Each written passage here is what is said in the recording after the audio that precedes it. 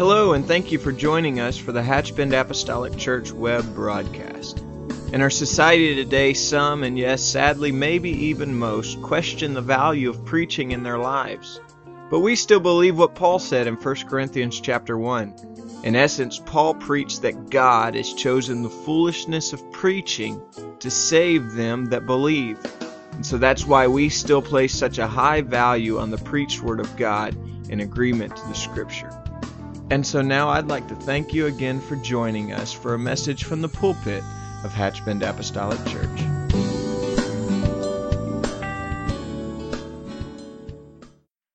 It's been repeated so many times, but I am thankful for the promise that He said He would never leave me nor forsake me. I'm thankful for a God that will stand by my side no matter what I face or what I go through. Good evening to everyone. If you're a guest here tonight, we say welcome and thank you for being part of our service and being with us. I'd also like to add to the prayer request list, let's remember the Megan Zipper family. Would be the niece of Sister Nicole, or Sister Vicky, and the cousin to Sister Nicole. The family has suffered a tragic loss, and it's times like these, there's no explanation, but God understands, and He promised He would bring a peace that passes all understanding. So if you would, remember them in the days to come. If you would, go with me this evening to the book of Luke, chapter 7. Book of Luke, chapter 7. Going to read 2 verses this evening from our text, be from the book of Luke, and then I will go to the book of Isaiah. If I may this evening, just want to kind of speak transparently and just bring some reminders to us, bring some things to our attention that perhaps sometimes if you're anything like me, I can't remember but a few things at one time anyway. So I have to be reminded of things quite often. The book of Luke, chapter 7, verse 20. If you have that, would you say amen? When the men were come unto him, they said, John Baptist hath sent us unto thee, saying, Art thou he that should come, or look we for another? And if we could understand this evening that John the Baptist was the forerunner of the Messiah that was to come. He was the Christ who we knew today to be Jesus. And Jesus was the one who Isaiah spoke of in 9:6. He said, For unto us a child is born, unto us a son is given, and the government shall be upon his shoulder, and his name shall be called Wonderful, Counselor, the Mighty God, the Everlasting Father, and the Prince of Peace. And if I may this evening for just the next few minutes, I want to speak to us from this subject. Jesus is still the answer. Father, I love you, and I'm so grateful for the privilege to be in this house. So thankful that we can come together and offer praise and adoration towards the King of Kings. I'm asking right now, Lord, as we take this journey through your word, that you would just clear our mind, that you would open our hearts, and Lord, just help us to look into you. Help us to look into your word and see exactly what it will take to help us to make this journey. Your word is true, and your word is the standard in which we set against to live our lives by. And we thank you for that. In the name of Jesus, we pray. And everybody said amen. And before you're seated, turn to your neighbor and say something kind to them.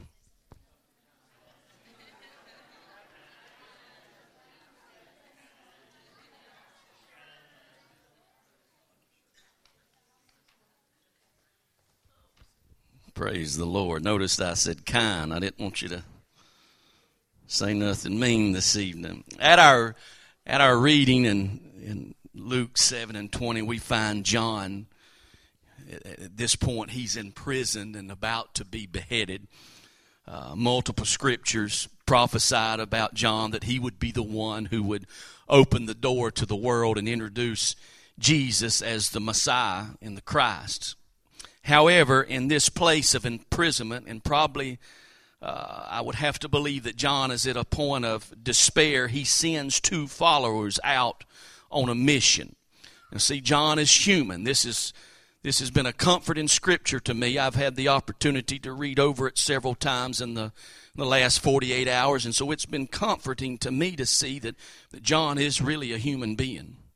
I can't speak for everyone, but I can speak for myself. There are times that I find myself doubting.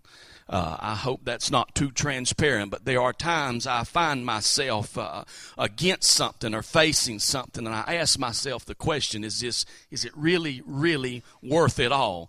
So it was comforting to me to find that John has went through this same scenario. He's went through this same situation. He's found himself behind bars, and he's asking himself the question now, is this what we're looking for? Is this really it? So he sends out 2 people to find out. You see, John had been telling the world that Jesus Christ is coming. He had spent his life and his ministry telling people who would repent of their sins that there was coming one after him who was greater than himself and who would take away the sins of the world. But at the end of John's life and behind these prison walls, there is a question that John is battling with in his mind. Was it all worth it? Was it all for nothing? All the preaching and the witnessing and the life that he had spent in service to the kingdom and to the God.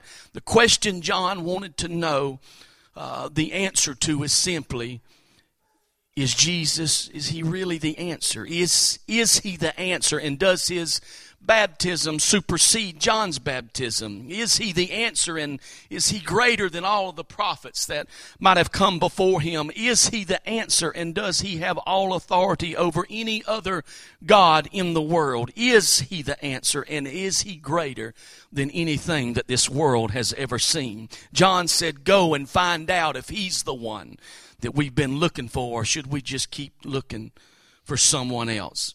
And see, this is where so many people find themselves in the world today.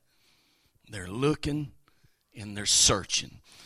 Lives need to be changed. People need to be delivered. Relationships need to be mended. Families need to be healed. Souls need to be saved. And they are looking to find out if what we have is real or not.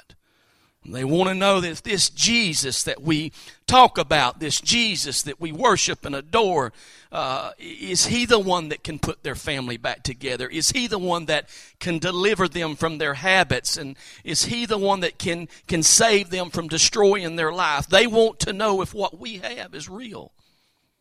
Or is this just some other fad or facet? Can I just say this evening, that's why it's so important that our witness does not look like the world's witness. Let me be clear, and please don't misunderstand me. I'm not talking about putting on a show or putting on a front or being false, but it really matters how we act in what we do outside of these walls. And I know you know that. And again, I'm not talking about living for somebody else, but living for Jesus. But it is important, very important, that if we're going to represent the kingdom of God, that we be a credible witness. Jenny and I was in a parking lot at Lowe's Saturday evening, and we was about to get in a truck and just happened to bump into us. They actually come over to us, recognized us, a couple that we know, kind of an older couple that we've been friends with a long time. And as we begin to talk and as they begin to share some stories, they've had some difficult time with one of their children and faced some obstacles in their life with health. And this lady began to break down and begin to cry, and she repeatedly tried to apologize for her crying. And I just kind of listened as Jennifer would bring her comfort. And this is not an attaboy or a pat on the back. I'm just sharing something with you. She would try to bring her some comfort and was telling her, it's all right, you go ahead and cry. And I thought as they walked away, she said, God sent y'all here today. And I thought about as she walked away, I said, what would have happened? We would have destroyed every bit of what just took place if we'd have got to the truck and Jennifer went to beat me over the head about how much money I had spent in Lowe's. What if we would not have conducted ourselves in a manner? And again, I'm not talking about putting on a show. I'm not talking about being something we're not. But it really, really matters how we act. I seen something the other day, and I'm not sure if I seen it on social media or where this might have been. But a teacher turned around to write on a chalkboard, and he said, 9 times 1 equals 7. 9 times 2 equals 18. 9 times 3 equals 27. 9 times 4 equals 36. 9 times 5 equals 45. 9 times 6 equals 54. He turned around to the class of students and he says, what do you see? And everyone replied that 9 times 1 is not 7. They didn't see the 5 that was right. They only saw the 1 that was wrong. Sometimes, ladies and gentlemen, we only get one chance to make an impact on someone's life. So when we get that chance, we got to be sure that we're in the will of the Lord. And I'm not here tonight to denounce or debate any other religion in some things that I'm about to say. I'm not here to say whether any other church may or not get it right on doctrine. But what I do want to do and what we are doing is we're exploring the Word of God. And it's not about being, and take this in the context I'm saying, it's not about being an apostolic. It's not about being a Baptist or a Methodist or Presbyterian. I have an intention of trying to point out, I have no intention of trying to point out any other differences of anything else that takes place in any church across this country. But what I do want to point out and what I do want to draw our attention to is the Word of God. Can we establish and do we believe that without doubt this is the sovereign Word of God, full of truth, and it is what is bound between these pages will keep us out an eternity of hell, and it will put us in heaven with the King of Kings? If that's true, and if that is what we believe, if we believe every written word bound in these pages, then that tells me that Jesus is still the answer to all the problems of this world. And if Jesus is still the answer, then the world needs to see something different in us. They need to see something unlike they've already seen or heard of before. If our faith is helpless and hopeless as the rest of the face of the world, then we don't really have nothing to offer than what they already really have. People need a genuine touch from God in their life. I'll return to Luke 7:20. He said, when the men were come unto him, they said, John Baptist has sent us unto thee, saying, Art thou he that should come, or look we for another? Verse 21 says, And in that same hour he cured many of their infirmities and plagues and of evil spirits, and unto many that were blind he gave sight. It's interesting to me that when these men showed up wanting to know if he was the real deal or not, Jesus was busy healing, delivering, casting out devils, setting people free from the junk that was destroying their lives. Sometimes it's not what you say, but what you do. We have a false pretense sometimes that we need to go around opening our mouth all the time, climbing on top of a stump, declaring the glory of God. And there is a time and a place for that, but sometimes it has nothing to do with what we say. It's what we do and how we act. I wonder sometimes what people who are looking for the real deal find when they come to an apostolic church. I wonder if they find people whose lives are being healed and people being set free. Or do they come and see a bunch of carnality? Do they find people struggling to get along? Do they find people too concerned about their own lives to help the church or someone in need? That's why every service is so important. Every service we come to, I know it's Wednesday night and all of us has worked all day and we're tired, but it's important to give everything we got. None of us in this house, and I don't mean to be crude or rude, but none of us are promised tomorrow. We may lay our head down tonight and not wait to see another day. So we got to treat every service. It's important that every time I come into the house of the Lord, I treat this like this is the last time that I'm going to get to worship the Lord, that this is the last altar call that I'll ever get to take part of, or this is the last sermon that I'll ever get to preach. Every service matters because we never know who may come in that needs a divine touch from the God. And woe be unto us if we can't create an atmosphere where people feel welcome to come in and pour themselves out to God. And it's an important question that we as a church must ask and answer. And we can only do that for ourselves. What are the bruised and the bound going to find when they come to church? More bruising, more bondage, more negativity than what they already face, more of what they already have. Because if what we have is not better than what they got, then what's the use of them hanging around? And can you blame them? People need the love of God. People need the love of one another. They need something that can put their life back together. They need something that can heal and deliver them, and Jesus is still the answer. Luke gives an account in 7 and 22. He says, then Jesus answering them, this is the two that John has sent on this mission. He said, I want you to go find out. He said, go your way and tell John what things ye have seen and heard, how that the blind see and the lame walk, the lepers are cleansed, the deaf hear, the dead are raised, and to the poor the gospel is preached. See, Jesus' ministry was something that the world had never seen. Of all the promised false Christ and the Messiahs, of all the religions and that had promised so much, nobody was walking the face of the earth doing what Jesus was doing. He came doing miracles. He came doing something that nobody else could do. And he came making a difference in a way that others only dreamed about. So I feel pressed this evening to ask us as a congregation, what do people find when they show up at Hatch Bend? Are they going to find some world changers or some way makers? Are they going to find people who are really living what we claim to be?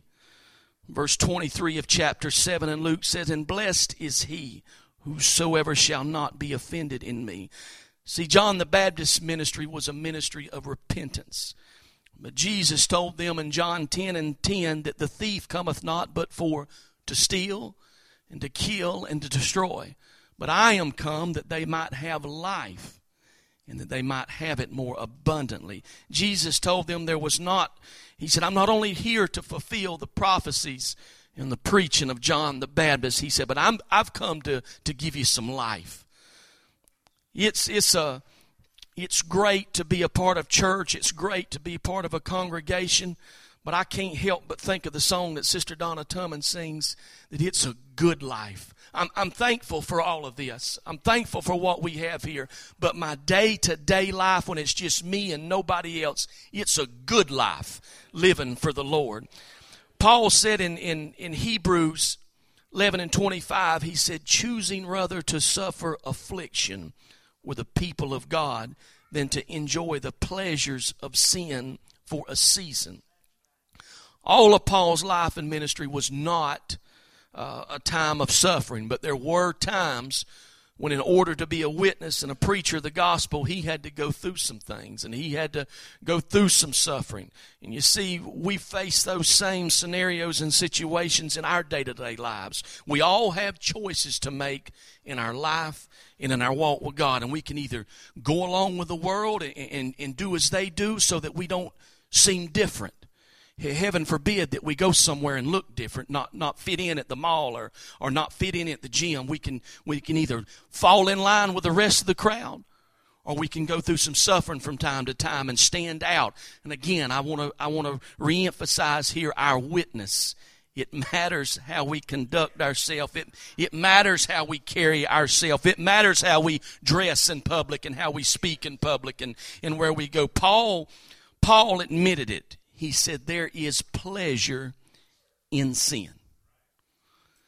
It would be a falsehood or a lie to stand here today and say that, and all of you know this, and if there's any young people in here, it would be untruthful for me to stand here and tell you that the world is not fun and that there's not some good times to be had. But take it from somebody with some experience. It is only for a season. And when it is over, when it is done, there's nothing but grief and pain and sorrow. There, no doubt, there are some things that the flesh would rather do than to follow Jesus Christ. But Paul said they're only for a season. In other words, it ain't going to last very long. It feels good for a while, but the hurt's coming. The destroyed relationships are coming. The damaged families are coming. And a lot of times what people are dealing with is problems, and they focus on these problems and they dwell on these problems when the problem isn't always the problem. It's very possible, and more oftentimes than not, people are struggling. What they're struggling with goes much deeper than what they're struggling with. That don't make very much sense. So let me say it like this. Sometimes the healing I think I need isn't the healing I need. Sometimes what I think I need isn't really what I need. I want this. But Jesus says, this is what you need. People are struggling with a host and a list of things in their life, but what many don't realize is that in times it's not the visible issue. Let me use this for an example. For alcoholism, yes, that may seem and appear to be the problem, but that's not the real issue. The real issue goes way back to perhaps childhood or something that transpired in their life or something, but we cover things up. We deal with things in our own special way and we cover them up. In many ways, people create their own little, religions is a bad word, but they create their own little religions, their own way of dealing with problems, and create their own gods, whether that be money, success, popularity, whatever it may be. But many of these things is not the real problem. What we see on the surface, what I'm dealing with that you may see on the surface is not the real problem. In fact, in moderation, some things are acceptable and even necessary, but not when they become our crutch, not when they become the thing that we use to cover our pain. You ever, if I've got something wrong internally with me, say I got some stomach issues and I go to the doctor, and I'm in a lot of pain, and I'm hurting, and he's asking questions. He's trying to diagnose me. Now, a good doctor with a good chair-side manner is going to make me feel comfortable, and he's going to talk in a way that I can understand, and he's going to try to get to the problem. So when he begins to ask me questions like, what did I have for breakfast? What did I eat last night? Have I been doing anything out of character? I would be, if I want healing, I would be a fool to say, well, Doc, I don't want to tell you what I eat last night. That's really none of your business. I just need you to diagnose what's wrong with me right now. And the point I'm trying to make is when people, there's some damaged people in this world, ladies and gentlemen, that are needing something to change their life. And when they come into this house, you and I have an obligation and we have a responsibility to have a good chair-side manner, if I may say that, and create an atmosphere where they can come down and talk to the doctor and he can ask them anything and they feel comfortable telling him anything and they can pour their soul out. So many times, more often than not, judgment and a host of other things can take place right here inside this church. And you may not believe that or not, but it's the truth. Sometimes things can take place inside of this church and people come in and they feel that. And they want to give everything they got. They want to pour out what they got to God, but they come to the altar and get up leaving. I have done this myself, leaving. I needed to leave it there. But I picked it right back up and carried it with me because I didn't feel comfortable. The mood didn't seem to be right. Something wasn't clicking. And that's why I'll go back to what I said. Every service matters. Everything we do from 7:30 till the time we close this matters. Because people's lives are involved. And when people's lives are involved, we're talking about heaven and hell. We're talking about an eternity. It's a daily fight trying to live right and do the right thing. And the question people are trying to answer when they come to the house of the Lord, when they come to this house, is this Jesus that we worship, is he really better than what they already have? And I say yes. Yes, Jesus is still the answer. Are we living the abundant life? I spoke of John 10:10. He said, I've come to give life more abundantly. Are we living the abundant life? Or is our life what Peter described? In 2 Peter 2:22, he said, but it has happened unto them according to the true proverb, the dog is turned to his own vomit again. And the sow that was washed, she's went back to wallowing in the mire. I want to choose the abundant life. Excuse me for being rude, but I've been the sow wallowing in the mire. And I don't want to be there. Where I come from, and I say this with great shame tonight, but where I come from, when I don't want to forget about what the Lord's done for me. But I don't want to dwell on it, because where I come from makes my stomach sick. Where I come from was destruction, and it was ruining my soul. And where I come from made my life dirty and filthy. And I want to choose the abundant life. I'm looking to the Jesus that is still the answer. I choose the blessed life. Life is hard. Life is tough. And it has a way of knocking us down. But sometimes we have to get a dog-bit mentality, if I may say that, and get a hold of something better than the junk that's trying to take over our lives. And if we can get a hold of Jesus and understand that if we cling to him, he will take complete control and have complete authority over our lives.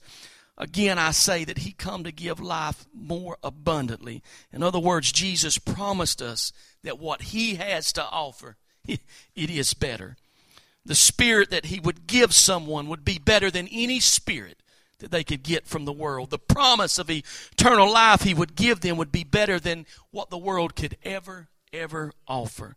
And as John sits in his prison cell, having spent his life preaching about the one who would come after him, he's waiting for an answer.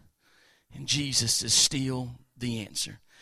In closing this evening, as our musicians come, when the disciples that he had sent out on this mission return, they repeat what Jesus told them in verse 22 of chapter 7.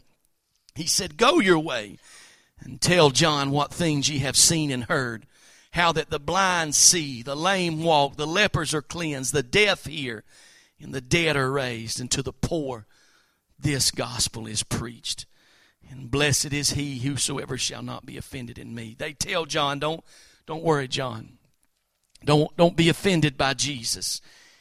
He's the answer to the lies that the enemy's been telling. He's the answer to the sin that's been destroying the souls. He's the answer, and you don't have to be ashamed of him, John. He's the real deal. The blind see and the lame walk. What you've been preaching and prophesying has come to pass. What the world has needed is now here. It was all for a reason, John. It was all for a purpose. Your life and his ministry was not spent in vain. And it's the same that for you and I. This life we are living for the Lord is not in vain. The world will tell us that we're missing out. The world will tell us that sometimes we'll be even referred to as nuts. But God has a distinct and specific purpose. And you may be the only individual in your family living for the Lord. You may be the only individual on your job living for the Lord. You may be the only individual that particular day at that particular place in that particular supermarket living for the Lord. But this one thing I do know and I firmly believe in, that God has a purpose in everywhere he puts us. If this Holy Ghost that is in us is real, and I believe it is, everywhere he puts us, we have a purpose to be there. The question is or not, are we tuned into the Spirit of God? Are we tuned into where he's put us and what he's put us for? Well, Jared, how can you say that God's put me on this job? He said the steps of a good man are ordered by the Lord. Where you are today, God has a plan. He is the answer. And sometimes We get caught up in the whirlwind of life, and we can't quite wrap our minds around and understand how important and how much we need God. The devil tries to fill us with all kind of nonsense. But we have to understand that only Jesus, the old song used to say, only Jesus can satisfy my soul. And what the enemy of our souls pushes as satisfaction and gratification is short-lived, and it will leave us wounded. The psalmist said in 145:16, Thou openest thy hand and satisfiest the desire of every living thing. Now only a God I serve can do that. And here is why. Here is why it is so important for you and I to seek after Him. And that's because this world will leave us hungry. This world will leave us wanting more, and this world will leave us lost. But He satisfies. Jesus will never leave your home destroyed. He's going to never leave your body scarred. He's not going to leave you full of sin and perversion. He's better than all that. He gives life. And what people are looking for in this day and hour, what they come to this house to seek, is Jesus. Because He's still the answer, and He's here. What broken families need is here. What the lost and destitute need is here. It's here right now. Whatever you face, whatever is up against, whatever has taken place in your life, the answer to fixing it is here. And that's because Jesus is here, and He's still the answer. At the end of the day, when all is said and done, Jesus is still the answer. Can we stand across this house this evening? Can we lift our hands to the Lord? And can we just ask Him to reaffirm in our mind and reassure us? I have no idea what you may be facing today, what your family may be facing, but I do know this, that my God is the answer. I thank you, Jesus, for the promises that you've given my life. I thank you, Lord. I thank you for the rock and the refuge and the strong tower. Praise the name.